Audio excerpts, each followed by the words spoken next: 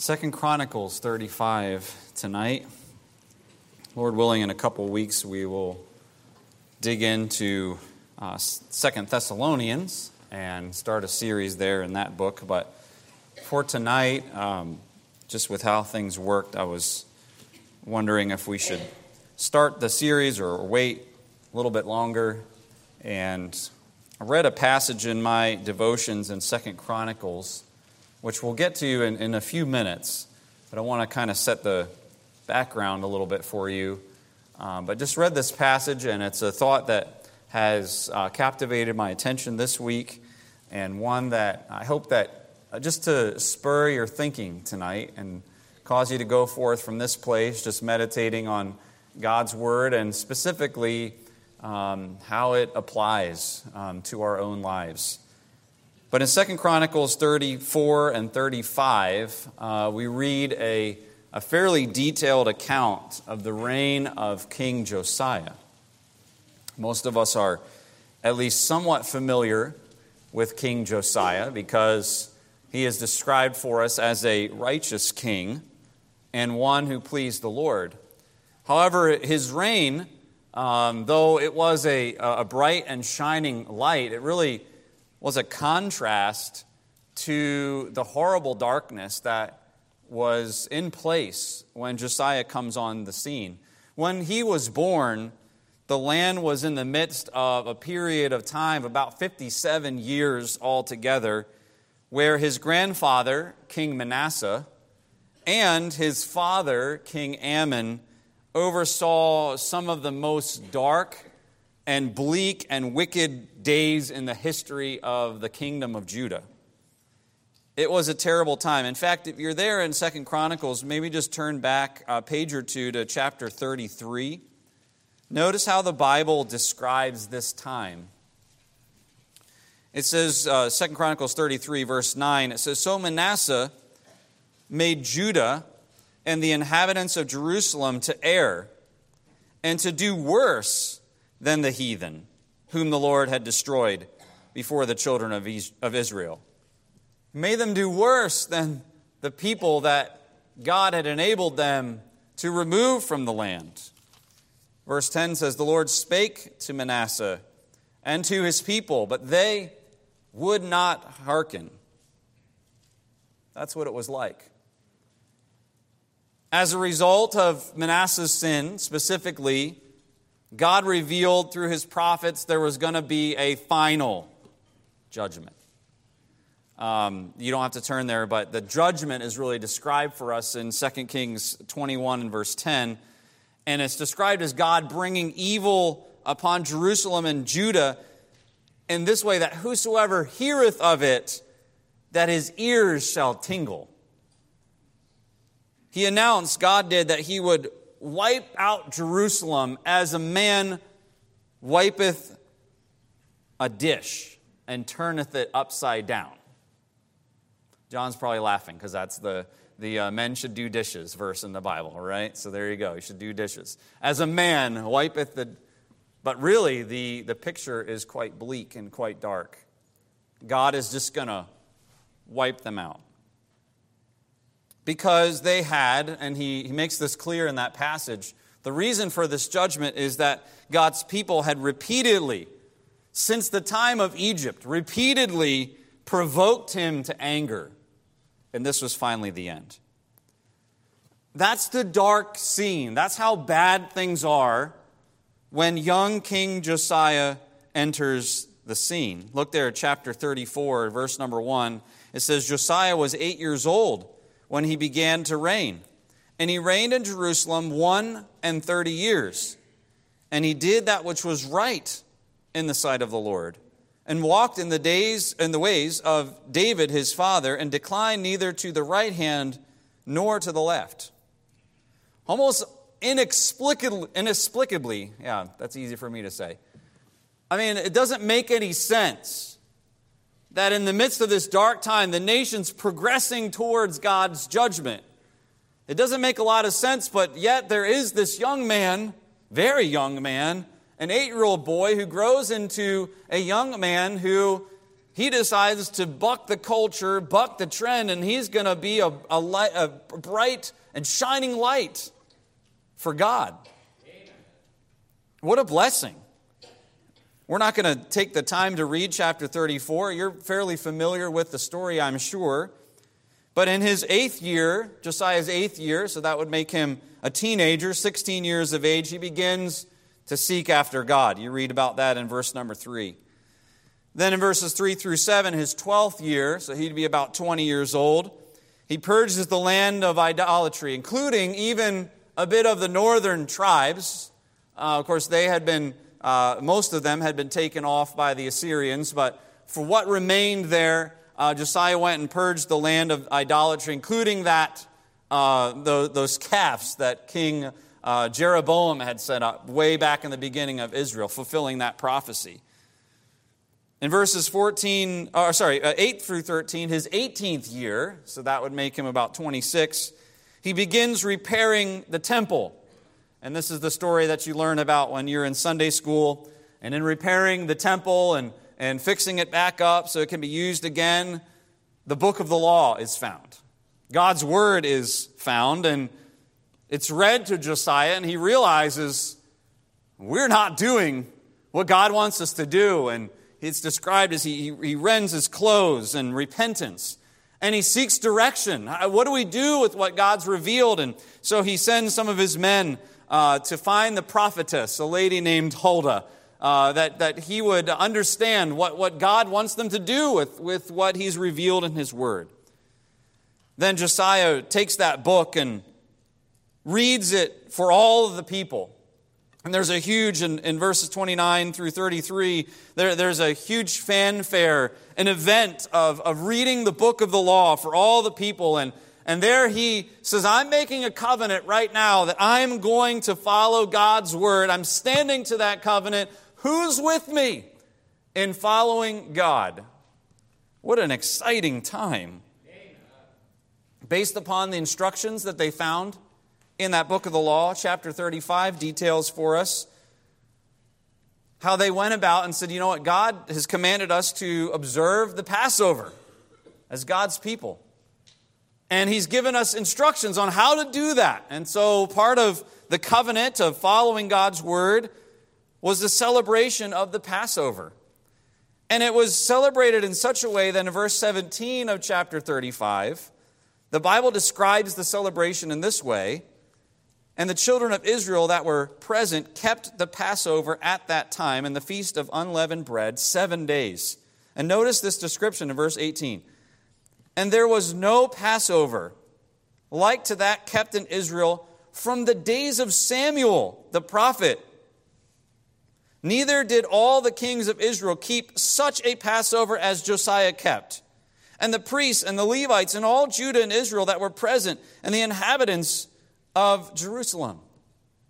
Such an exciting time that we're told that there was nothing like it. Nothing like it. It was an experience unparalleled, like no other. You talk about a spiritual high. You talk about a spiritual exciting time to be alive. Everything was looking really good, and we can only assume that for the next 13 years, based upon God's description of Josiah, based upon God's description of his heart as someone who sought the Lord and sought to do what was right, that the next 13 years he continued doing the pattern that he had set of seeking the Lord and attempting to do what was right. And in fact, in 2 Kings 23, verse 25, this is a verse that characterizes his entire reign. It just says this, and like unto him there was no king before him that turned to the Lord with all his heart and with all his soul. You just think about some of the righteous kings that had been. There's no king before him that turned to the Lord in that way. He turned to the Lord with all his heart and with all his soul and with all his might, according to all the law of Moses. Neither after him arose there any like him. That's quite a lofty description, and rightfully given to him. It's that sort of spiritual excitement. It's that victory. It's that, wow, this is amazing, that really makes the rest of chapter 35 so shocking? And really, that's our text for tonight. Let's begin reading in verse number 20. In fact, we read verse 18, so this is right on the heels of this. There is a gap of time that takes place here from the 18th year to the 31st year. Verse 20, it says, "And after all this, when Josiah had prepared the temple, Necho, king of Egypt, came to fight against Carchemish by Euphrates, and Josiah went out against him. But he," that's the Pharaoh, "sent ambassadors to him, saying, 'What have I to do with thee, thou king of Judah? I came not against thee this day, but against the house wherewith I have war. For God commanded me to make haste. Forbear thee from meddling with God, who is with me, that he destroy thee not.' Nevertheless, Josiah would not turn his face from him, but disguised himself, that he may fight with him, and hearkened not unto the words of Necho from the mouth of God, and came to fight in the valley of Megiddo. And the archers shot at King Josiah, and the king said to his servants, 'Have me away, for I am sore wounded.' His servants therefore took him out of that chariot and put him in a second chariot that he had, and they brought him unto Jerusalem, and he died, and was buried in one of the sepulchres of his fathers. And all Judah and Jerusalem mourned for Josiah. And Jeremiah lamented for Josiah. And all the singing men and the singing women spake of Josiah in their lamentations to this day, and made them an ordinance in Israel." In other words, some sort of commemorative holiday. "And behold, they are written in the Lamentations. Now the rest of the acts of Josiah and his goodness, according to that which was written in the law of the Lord, and his deeds, first and last, behold, they are written in the book of the kings of Israel and Judah." So it goes from this place of spiritual high of, could it get much better than this, to, it's over. It's done. After this event, the nation of Judah would never really be a sovereign state again. The next 4 kings would all either be direct sons of Josiah, or there's one grandson in there. His first son, Jehoahaz, would be installed by the people as king, as the custom was, but he would only reign for 3 months. His next son, Jehoiakim, was installed by the Egyptian Pharaoh, who is the one who defeated Josiah. He would have an 11-year reign, but his reign would be characterized by repeated attacks by Egypt, Syria, Moab, and of course, Babylon. In his 3rd year, so only 3 years after the event that we just read about, only 3 years after Josiah's death, Nebuchadnezzar initiated the first captivity around 606 BC. This would have been when Daniel and his friends were taken captive and taken to Babylon, just 3 years after Josiah's death. After King Jehoiakim was carried off to Babylon, Josiah's 18-year-old grandson, named Jehoiachin, he's also known as Jeconiah. If you're reading the book of Jeremiah, you'll see his name. He became king for only 3 months before Nebuchadnezzar would come and order a second captivity in 597. This would be when people like Mordecai and Ezekiel were taken captive to Babylon.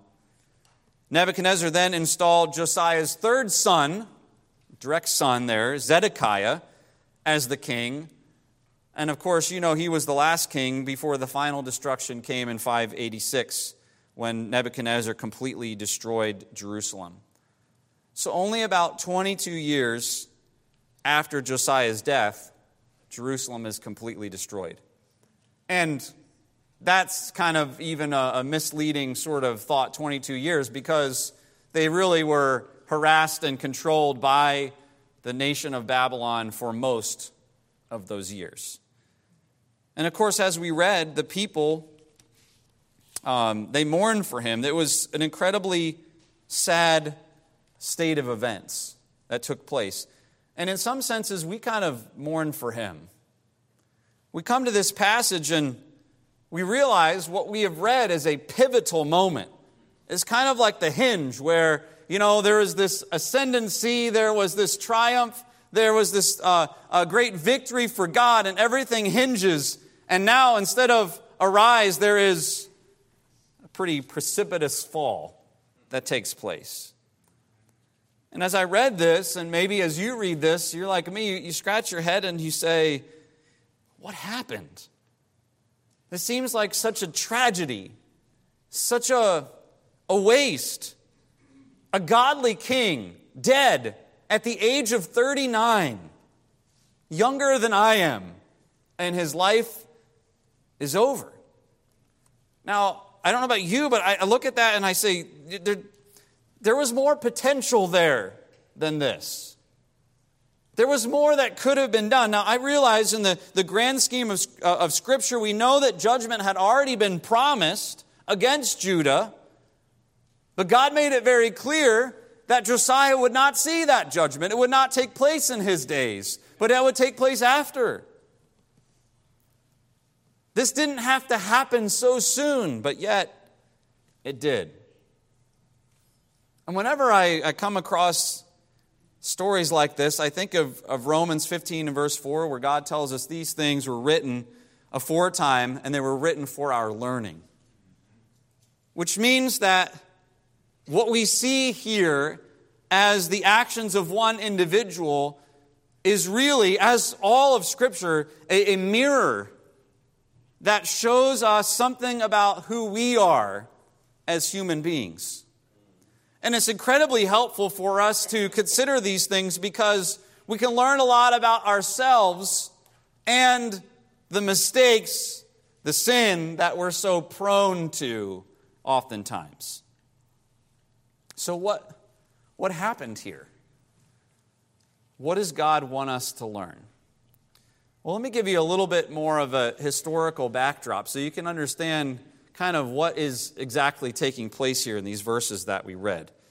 By this time, specifically in world history, there were three main ascending or descending at various stages of power, three main empires that were sort of jockeying for position. You had the Assyrians, you had the Babylonians, and then you also had the pesky Egyptians, kind of at the same period of time. By this time, though, the much-hated Assyrian Empire, the ones who had destroyed Israel, they were kind of on their last legs, so to speak. In fact, the capital city, Nineveh, that we studied this morning when we were looking at the prophet Nahum and how he predicted that Nineveh would fall, by this time in history, Nineveh has already fallen. And the Assyrians were kind of looking to make a last stand. And so they had concentrated their forces in a city called Carchemish, which before this week, honestly, I didn't have a full understanding of where that was. Obviously, we're told, the Bible tells us that it was by Euphrates. And I know generically where that is, but it really was shocking to me when I saw kind of this on a map. And so I brought it for us. And I know it's kind of small and hard to understand, but you can see the colored lines that are here. The green is the Babylonian forces, and the purple is the Assyrian forces, and then the orange coming up here is the Egyptian forces. You see Carchemish right here, way up in the north. Literally today, that's on the border of Syria and Turkey. Way up there, there's a conflict way up here between the Assyrians and the Babylonians. It's at this time that the Babylonians decide we have the Assyrians on the ropes. This is the end. We've destroyed their capital city. We're going to take them out. We're going to end this once and for all. And finally, we're going to be in charge. And of course, you know history. That's exactly what took place. But Pharaoh in Egypt, well, he kind of saw the writing on the wall, and he realized the Babylonians are really the ones to be afraid of. The Assyrians, they don't have much bark left, right? There's not much teeth in that bark anymore. And so we need to use this opportunity to take out the Babylonians. And so Pharaoh says, all right, I'm going to go ahead and do that. He claims that God's the one who told him to do that. We'll look at that in just a second. But because they feared the Egyptians feared the Babylonians more than the Assyrians, they set out through Palestine, all right, so there's Judah and Jerusalem right there. They set out through the land as quickly as they can. to get to Carchemish as fast as they can, and so that there can be this battle that takes place there. They can assist the Assyrians. And for some reason, Josiah decides that he's going to step in and he's going to stop the Egyptians. He's going to prevent them from traveling, getting up, and joining in this battle. We don't know why he decided to do this. We're just told that he decides, this is what I am going to do. Now, meddling in the conflicts of others is bad enough. All right? Proverbs warns us about that. But it actually is described for us in a much worse sense, especially here in the book of 2 Chronicles. In the book of Kings, we're not given as much detail as we are here. But did you notice the conversation between Pharaoh and Josiah? Specifically in verse 21. We're told that he, that's Pharaoh Necho, sent ambassadors to Josiah. So he heard that Josiah was marshaling his forces and was going to try to catch up with the Egyptians. He hears about this, and so he sends a group of men, he sends some ambassadors, and he says, I know what you're planning to do, but I want to tell you in verse 21, what have I to do with thee, thou king of Judah?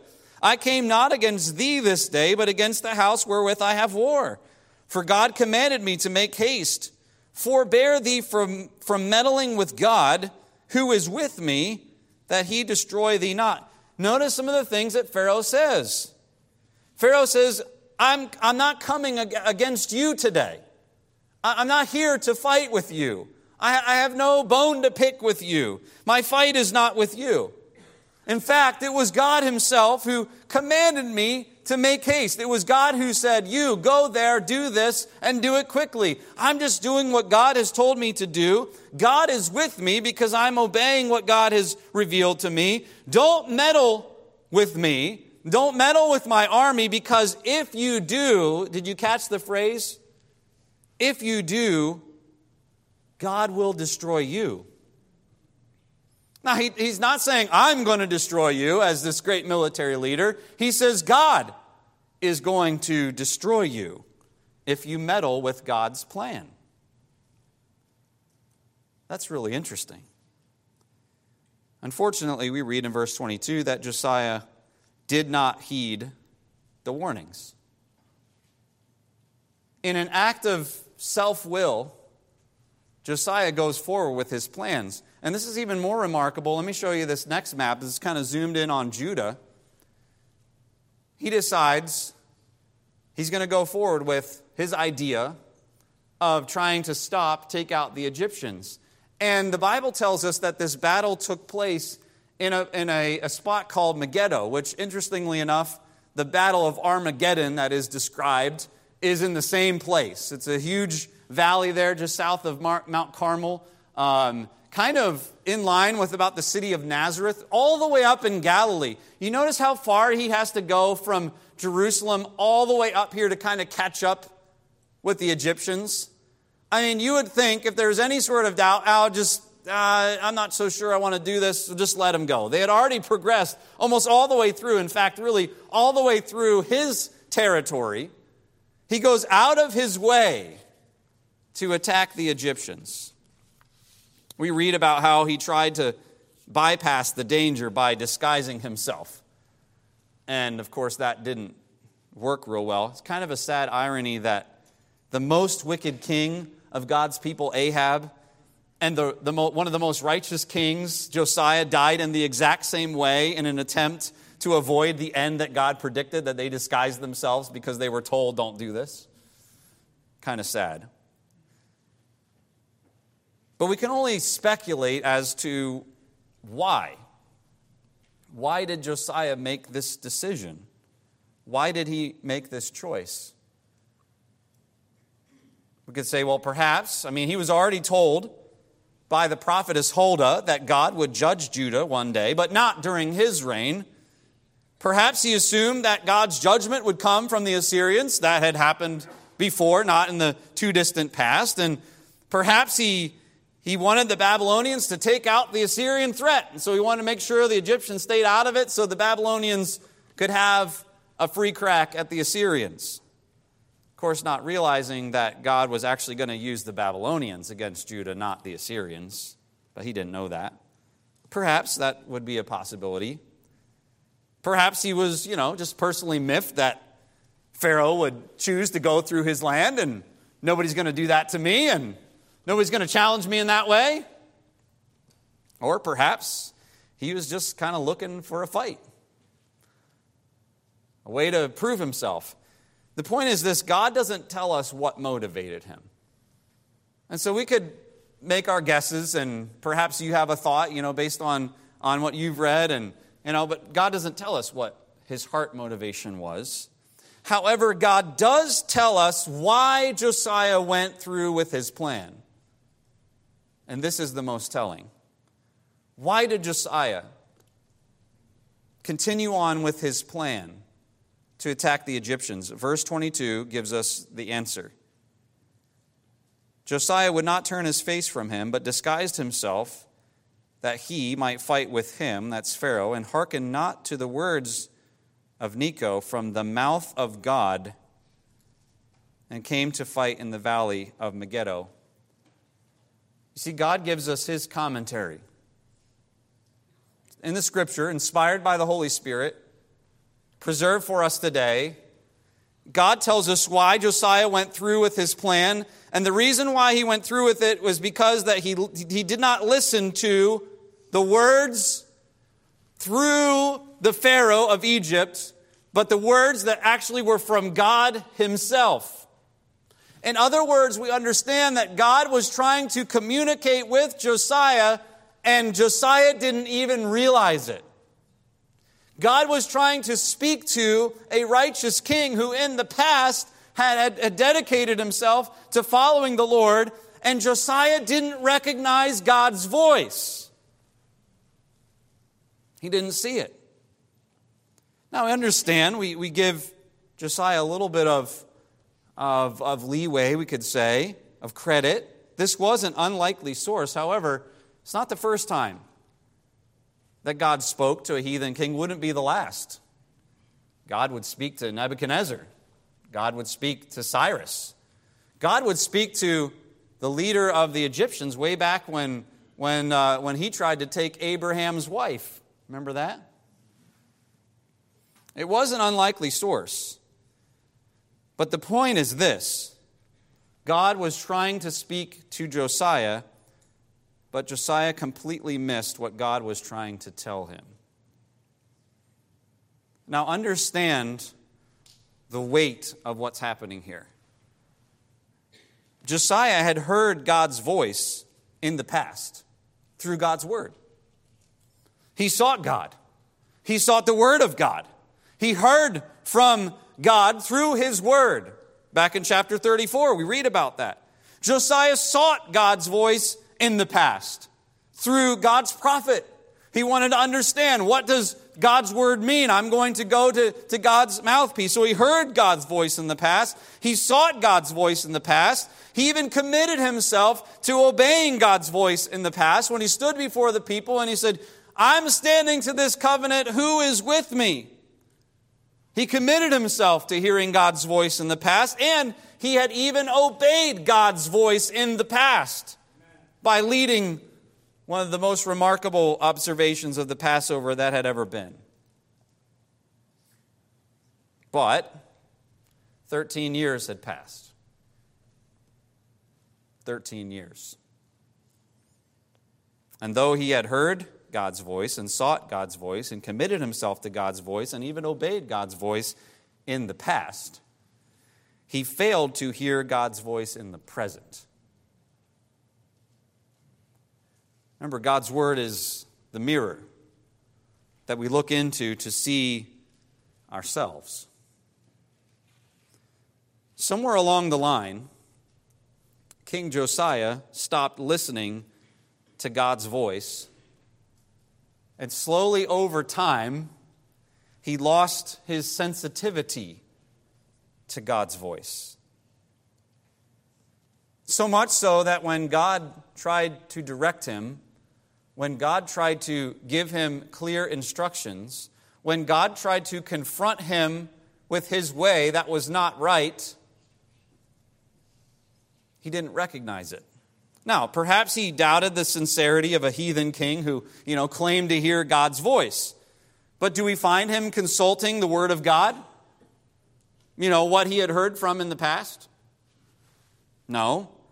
Do we find him consulting a prophet of God, a man of God? No, we don't see that either. It almost seems as though he's not sensitive anymore to the fact that he needed to seek God's voice as much in the present as he had done in the past. It's kind of like he felt, maybe he did, I don't know if this is true, but kind of seems like he felt that he didn't need God's voice anymore. That he kind of progressed beyond needing it. Perhaps Josiah just got too busy doing things for God that he neglected to listen to God. Does that ever happen to you? It happens to me. Get so busy in doing things for God that we forget where it all comes from and where it all starts, our relationship with God and hearing from God every day through our walk with Him. And on the outside, all of those actions, the externalities of the Christian life, they all continue on largely as they had in the past. But they're no longer being fed anymore by actually walking with God. And that drift takes place so much that we get to this incident here in 2 Chronicles 35, where again, God is trying to get Josiah's attention, and he doesn't even realize it. He doesn't even sense it. Living life not seeking God's voice and hearing God's voice kind of meant that over time, doing those outward things, doing God's will, slowly devolved into doing Josiah's will. See, this is what happens when we stop listening to God. Doing God's will because God desires it becomes simply doing what we want and what we're comfortable with, what we're used to.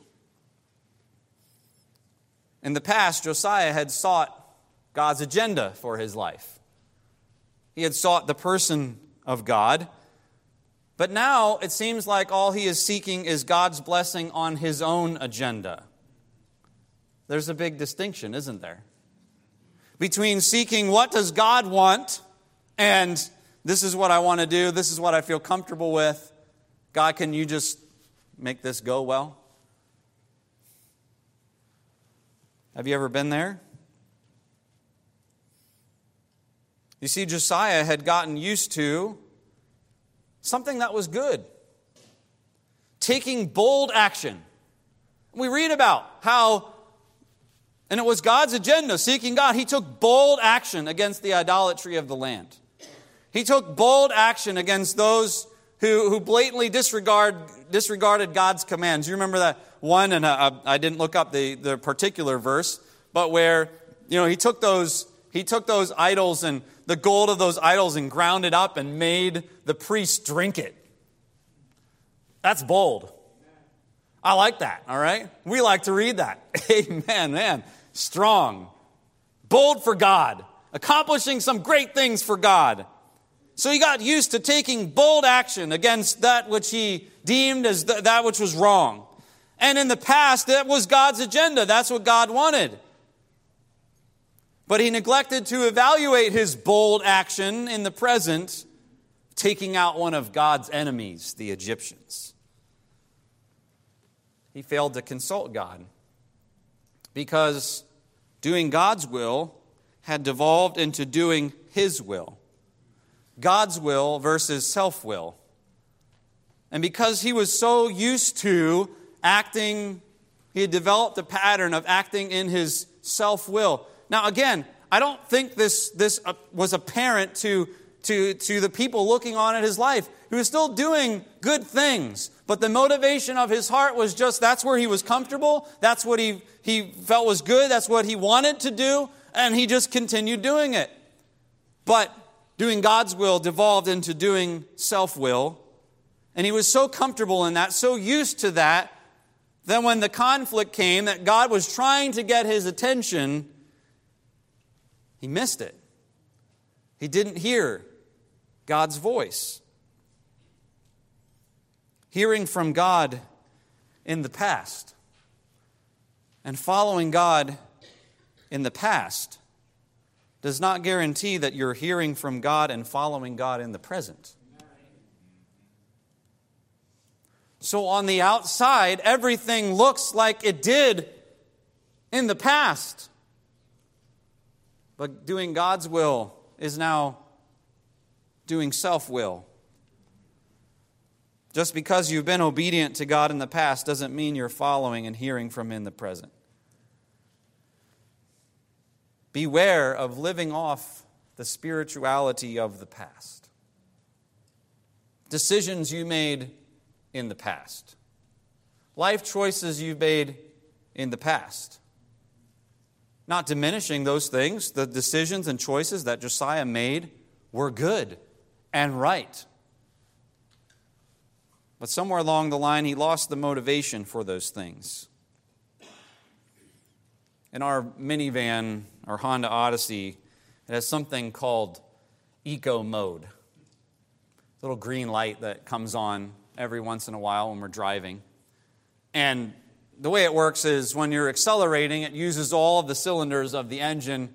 And as soon as you let off the accelerator and you begin coasting, the Eco Mode turns on, and two of the cylinders, I think it's two in that engine, are turned off to kind of save on fuel.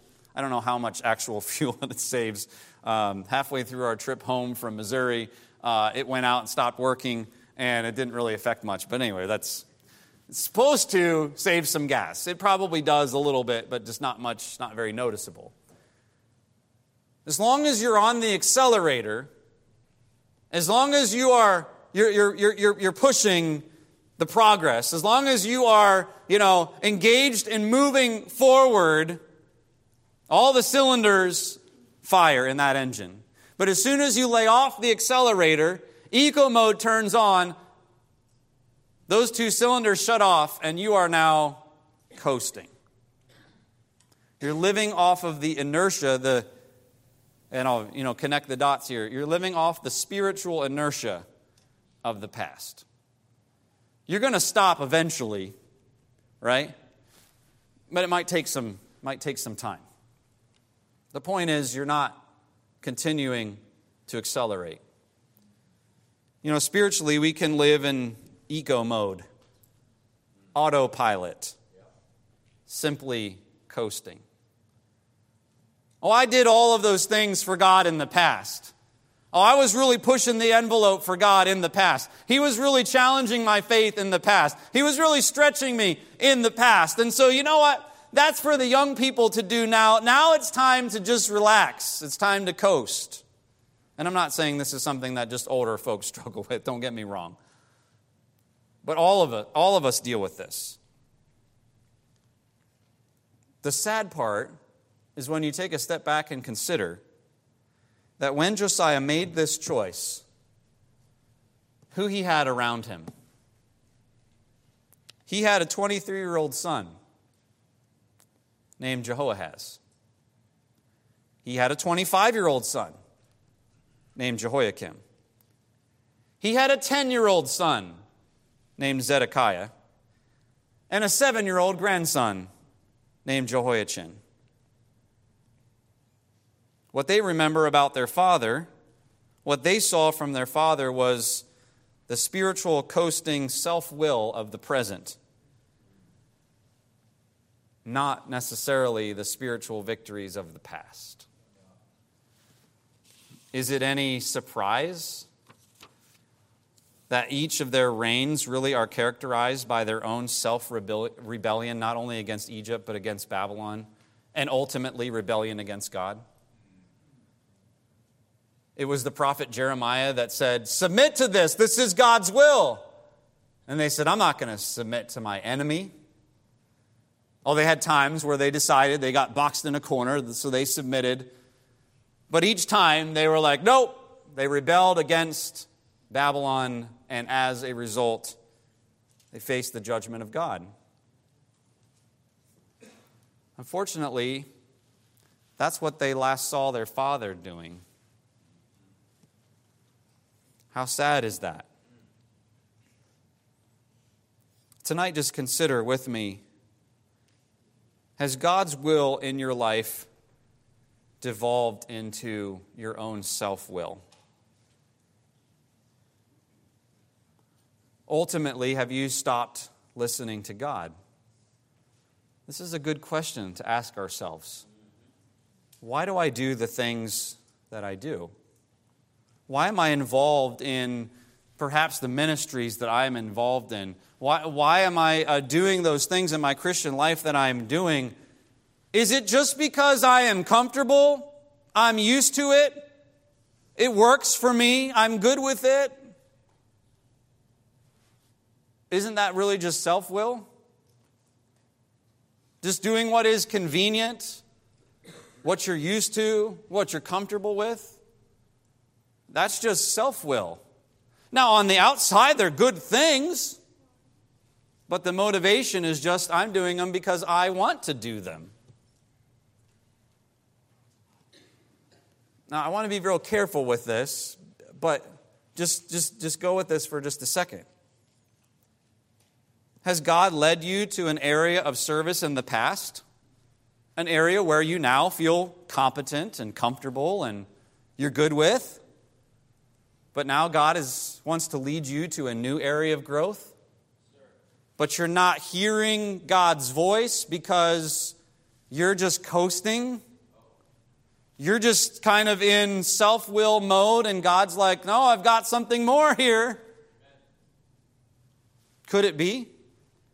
But you realize this can happen in the reverse as well. Perhaps God has led you to maybe step away from an area of service in the past due to, emergency or some sort of circumstance, and now you're comfortable and God wants you to return to service. But you're good where you are. So you don't hear God's voice. God's trying to communicate with you, but because you've already determined this is what I'm going to do, you miss His voice. Do you seek to hear God's voice and follow His direction on a daily basis? What we see in Josiah is a mirror image of ourselves. This is the direction that we will tend to drift if we're not very careful and giving attention to the fact that I can easily do all the right things, but somewhere along the line switch God's voice off to the point where I really don't need it anymore. I mean, I know how to do these things. I know how to teach this class. I know how to serve in this area. I know how to witness. So the switch goes off, and we're just in self-will coast mode. And now, when God taps us on the shoulder to say, it's time to step out by faith in a new area, we are like, it's like, what? I'm good. Just look at my life. Look at what I've done in the past. Are you actively seeking God's will today? You see, this is the only antidote to this idea of devolving into self-will versus God's will. The only antidote, the only answer is actively seeking God. What do you want me to do? God, where do you want me to be involved? And you notice how in the past Josiah had sought and heard from God. He sought and heard from God through His Word. And he had sought and heard from God through, in this case, specifically the prophetess of God. And really, that's where we need to actively seek God's will for us today, from the preaching of His Word, from the proclamation of His Word, and through our own study of His Word. And if we will stay actively seeking God's will, we won't get to this place where God is trying to speak to us and it's like nothing ever happened.